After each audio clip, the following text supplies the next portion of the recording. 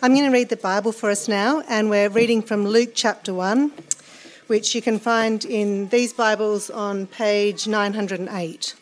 So Luke chapter 1, and we're going to start at verse 57.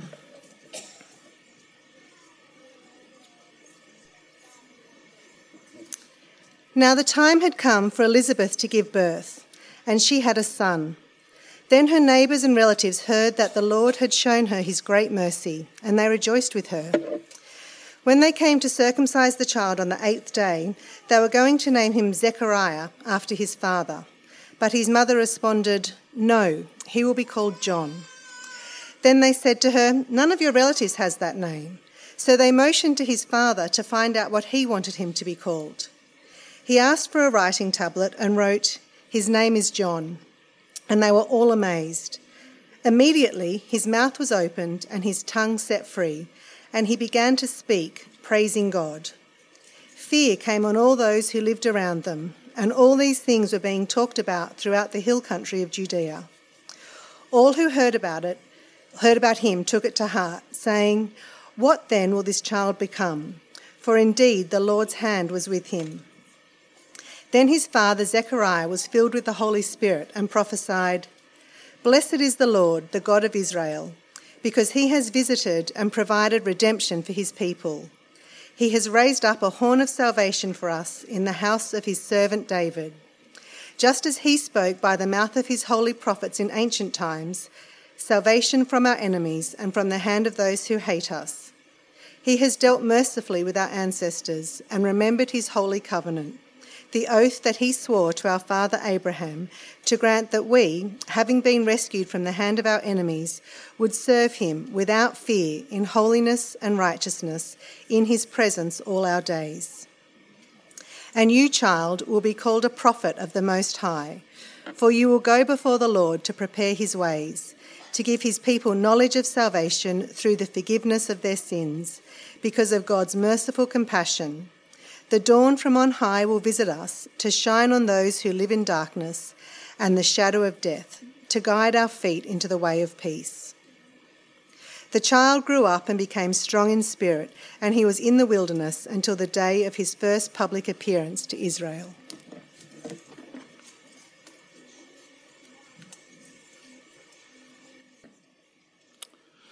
Well, tragedy struck Layla and Danny's family on the February the 1st, 2020.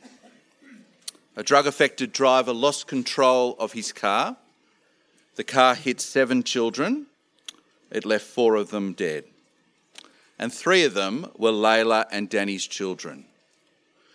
No words can describe their pain and suffering.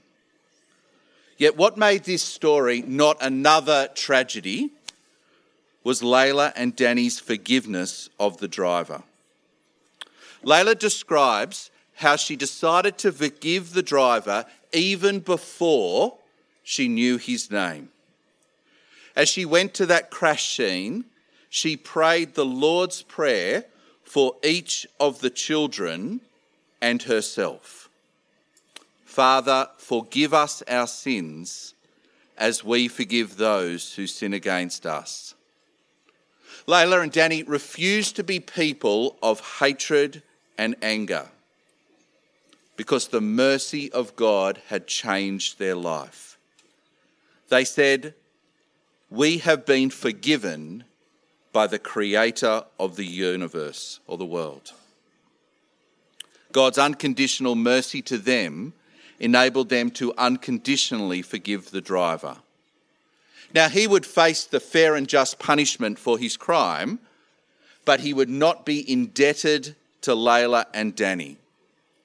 Danny reflects, "I would never have been able to forgive the driver if not for the mercy of God. If I wasn't a Christian, I would say, no way." Layla and Danny, you've probably heard of, their decision has changed others. They came up with I Forgive Week, which challenges people on how to forgive and why that impacts communities. But their decision also saved Samuel Davidson's life. Samuel was the driver of the car. Some prisoners where he was being held wanted to deal with Sam.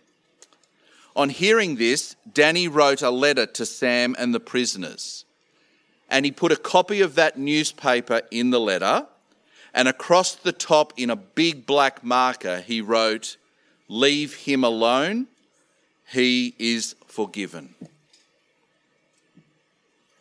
The forgiveness of God is the sweetest, most life-changing gift in the world. The Holy God is a merciful God. His mercy is his loyal, generous and undeserved love to sinners, which offers forgiveness of sins and reconciliation. And today we're going to be taught by someone who received that mercy for himself. Zechariah will be our teacher, and he will help us see the shape and power of God's mercy. And we've got 3 points today. So number 1, mercy received. In the first part of our passage, Luke records a double dose of mercy. The time had come for Gabriel's words to be fulfilled. Elizabeth gives birth to her unexpected son. And as news spread throughout the town, her shame and her disappointment was washed away by the mercy of God. All those who had looked on her with sad eyes were changed to having eyes that beamed. And the whole town said to her, "The Lord has magnified his mercy on you, Elizabeth." And her husband was nodding along in agreement, still silent. Now, 8 days later, we're at the synagogue, and it was time to name the child alongside his circumcision. They went to the synagogue with a crowd of family and friends. Yet the story gets really complex, right? The crowd, they're expecting the child to be called Zechariah like his father, and that was a good name. Zechariah meant the Lord remembers. And if you've been here the last few weeks, both Elizabeth and Mary had celebrated God's remembering of his promise and people in their songs. But Elizabeth says, no, his name will be John. And the family and friends, they just go, what is going on here? Has Elizabeth gone totally off script, like using a name from her favourite Netflix film, right? Like, it just doesn't make sense. So they look at Zechariah and they go, what is his name? And it's a critical moment for Zechariah, because 12 months before, he had failed to trust God's word. He had challenged the Gabriel to prove himself. And so he'd had months and months of silence as a sign of his refusal to trust God. And now in the synagogue, God gives him a second chance. God gives him mercy, a second chance. And what does Zechariah do? He takes it with both hands. He grabs that wooden plaque, which is covered in wax. He grabs an implement, it's like original smartboard, right? And he writes, his name is John. Notice the verbs. It's not his name will be John, it is his name is John, because that little baby has had a name ever since the time of the angel's announcement. And immediately Zechariah's tongue is released. He was forgiven, and he responds with praise. Why is there a new name?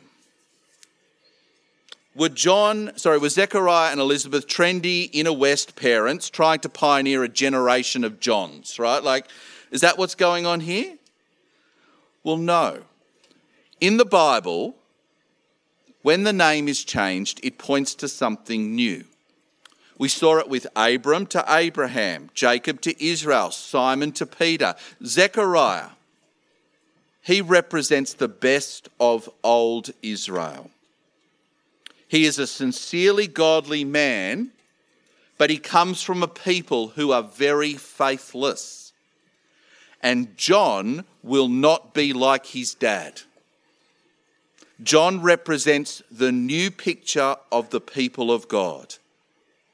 And his name means God is gracious, which is a much better name than God remembers. Because there are a whole bunch of things we do not want God to remember. You can all think of the things in your life that you do not want God to remember.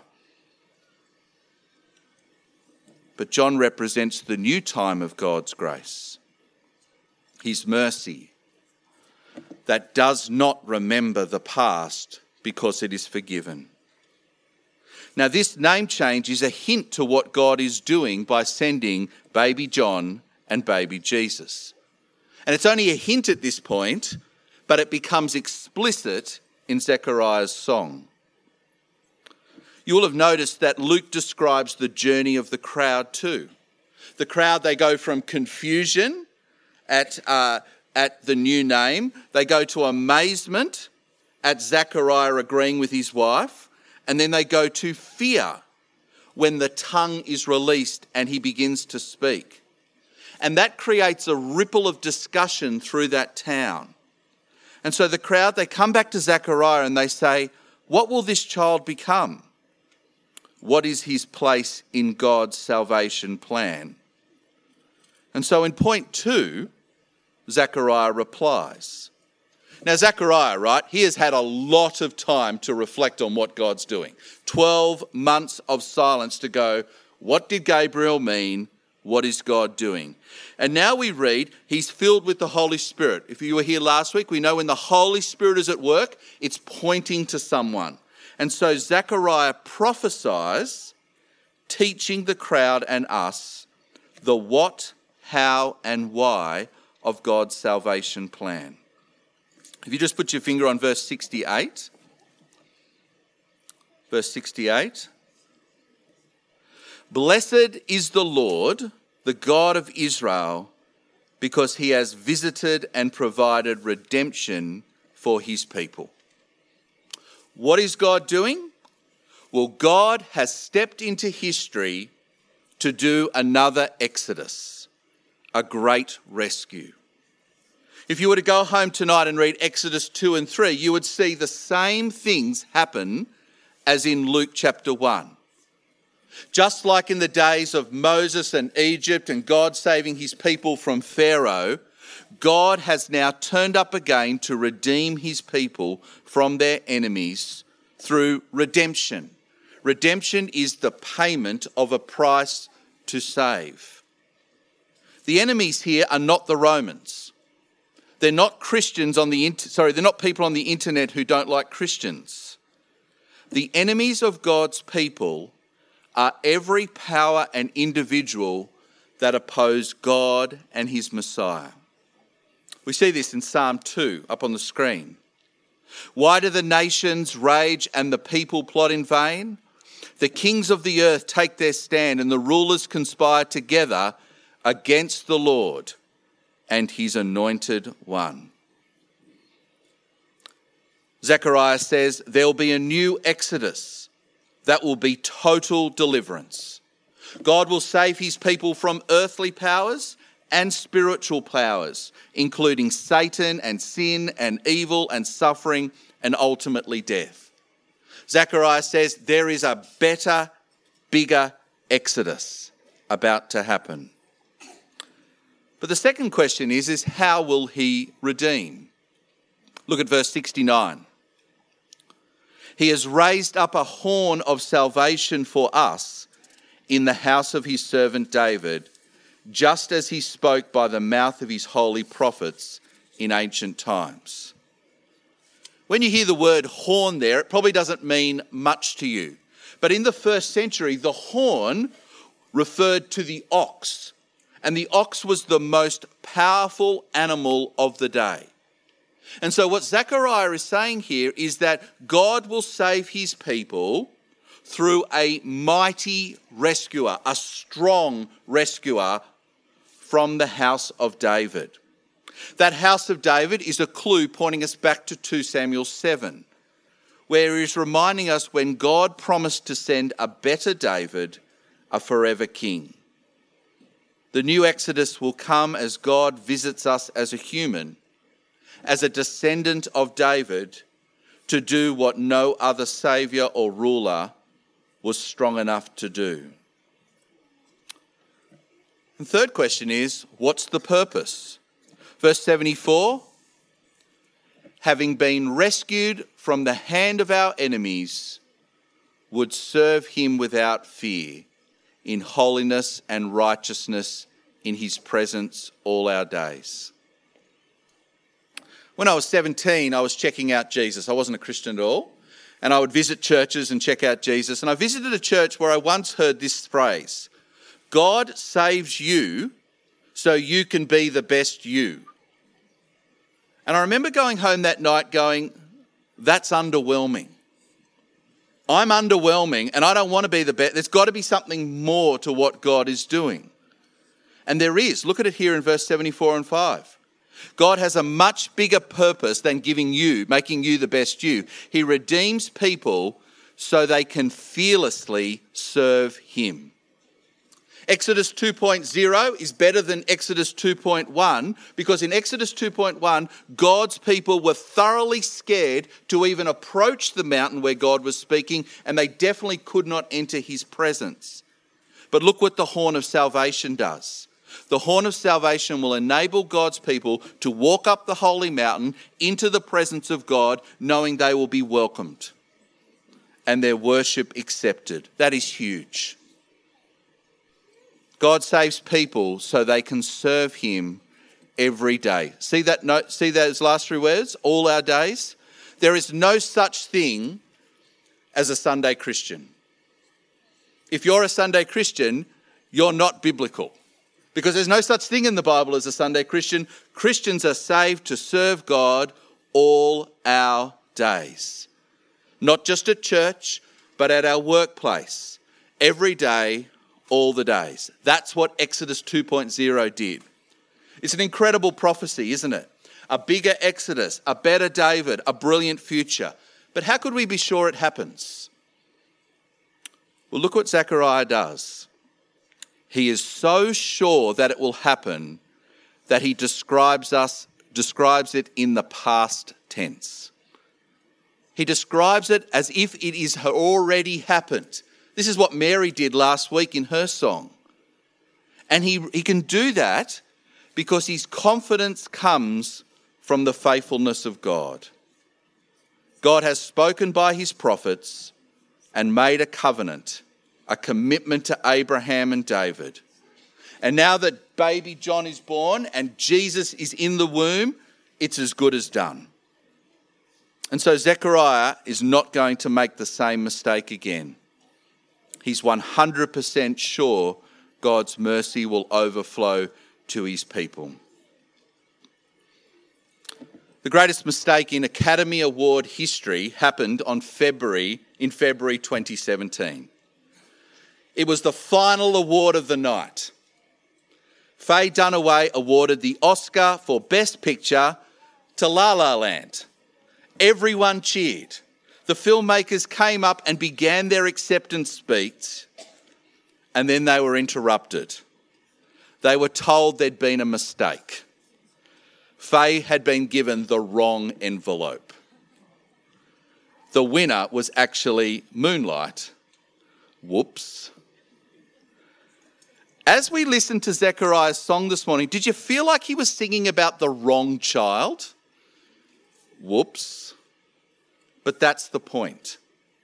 Zechariah answers the crowd, what will John become? By singing about Jesus. By explaining that the entire life of John will be about someone else. Look at verse 76. And you, John, my child, will be called a prophet of the Most High, for you will go before the Lord to prepare his way, to give his people knowledge of salvation through the forgiveness of their sins. That little sentence there is the only thing he says about his son. It's like a little letter to his son. Now, we all know, verse 80, John is going to be a tough man. He's the guy wearing the camel skin robes, probably killed by his own bare hands, right? And he eats honey that he scooped while fending off a bear, right? Like, he is a tough man. He's the new Elijah, the prophet of judgment. He will call people to repent. He will call Pharisees the brood of vipers. But as people respond in repentance, he will point them to Jesus. This is what his letter meant. Dear son, as promised in Malachi, you will prepare the way for the visit of God by telling everyone about the tender mercy of God that is found in Jesus. My dear John, you will offer salvation. You will tell people about salvation. He will pay the price to purchase it. The new exodus from spiritual and earthly enemies will be won through Jesus. He is the Horn of David who will sit on the throne. My dear John, help people to see their need for mercy. Everyone lives in darkness, trapped in sin, separated from God. Sin ruins life. It causes suffering for humanity and the planet, injustice, disappointment, hopelessness and death. Yet God's mercy has come. I've tasted it and it's sweeter than anything in the world. Help people to see what God's doing. My dear son John, you only have a job because of the greater child. You're the moon. He is the rising sun. You are a torch. Jesus is the bright morning star who lights the path. He will guide the lost, those in darkness, into God's family. Everyone who calls on the name of Jesus in repentance will receive forgiveness. Mercy is located at Jesus. He is God in the flesh who will achieve total deliverance for his people. Zechariah sings a beautiful song. He did not know that the total deliverance would actually come in two parts, separated by two comings of Jesus. That Jesus would come once to forgive sins, he'd come a second time to defeat all earthly powers. Zechariah puts it into one complete story. I have a friend called Bill, and Bill has always been interested in Christianity. He constantly asks what I believe. He constantly asks, well, how does it work? One day I shared with him about Jesus' offer of forgiveness. His reply was, I don't need it. Now, Bill doesn't think he's perfect. He just doesn't think forgiveness is a big deal. He says, I'm fine. I'll just sweep it under the carpet. I'll sweep my selfishness and indifference and bad behaviour under the carpet. I'm sure you've all got friends like Bill, because Bill's just a product of our culture in Australia. Our culture says, just be yourself, just ignore that stuff. Yet there always comes a point when the lump in the carpet gets too big. There always comes a point when the guilt can't be ignored, when people just don't get over it, when good things don't erase the bad, when the carpet is not big enough. Christianity never says God will sweep it under the carpet. No, the God of the universe says, I see everything you've ever done, and it will all be brought out into the open one day and judged fairly. But because of his great love, he offers mercy to sinners. His mercy doesn't sweep it under the carpet. It's not a magic eraser. God is a just and fair God. And so the better David came to redeem sinners by paying the costly price. The Bible says Jesus bore our sins in his body on the cross so we could receive the forgiveness of God. And that means anyone who calls on the name of Jesus can be forgiven. Even Samuel Davidson. 2 months ago, Layla and Danny shared that Samuel had become a Christian in prison. He was reading his Bible daily and talking to other prisoners about Jesus. Danny called him up and he asked him, "Why did you become a Christian?" And this is what Samuel said: "I wanted what you have. Your act of forgiveness saved my life in prison. That depth of forgiveness was only through the mercy of God." Samuel turned to Jesus, repented of his sins, and now has the mercy of God forever. The forgiveness of God is the most sweetest gift in life. To know that no sin will ever be brought up by God ever again. That nothing would ever stop a Christian entering heaven, where only those who are covered by Jesus' righteousness can enter. And the gift of forgiveness changes your life. It changed Zechariah from being doubtful, unbelieving, to praising God. It changed Layla and Danny so they could forgive Sam. And it will change you and me. For when we realise the size of our sin and the size of Jesus' forgiveness, hope explodes, joy is renewed, and you begin to serve not yourself, but God fearlessly. Forgiveness compels you to even forgive someone today that you've never been able to forgive. So have you received the gift of forgiveness? There is no sin too great, no person too broken, no sinner too far gone that Jesus cannot forgive. You may be faking it this morning, but he sees you and he loves you. And he says, if you come on your knees, say sorry for your sin, he will give you mercy. Let's pray. Lord God, you are a holy God who is merciful. We thank you that your covenant of mercy was poured out in the person of Jesus. And on the cross, he took the punishment for our sin. There is nothing more sweeter than your forgiveness. May we be people who live as forgiven people. In Jesus' name, amen.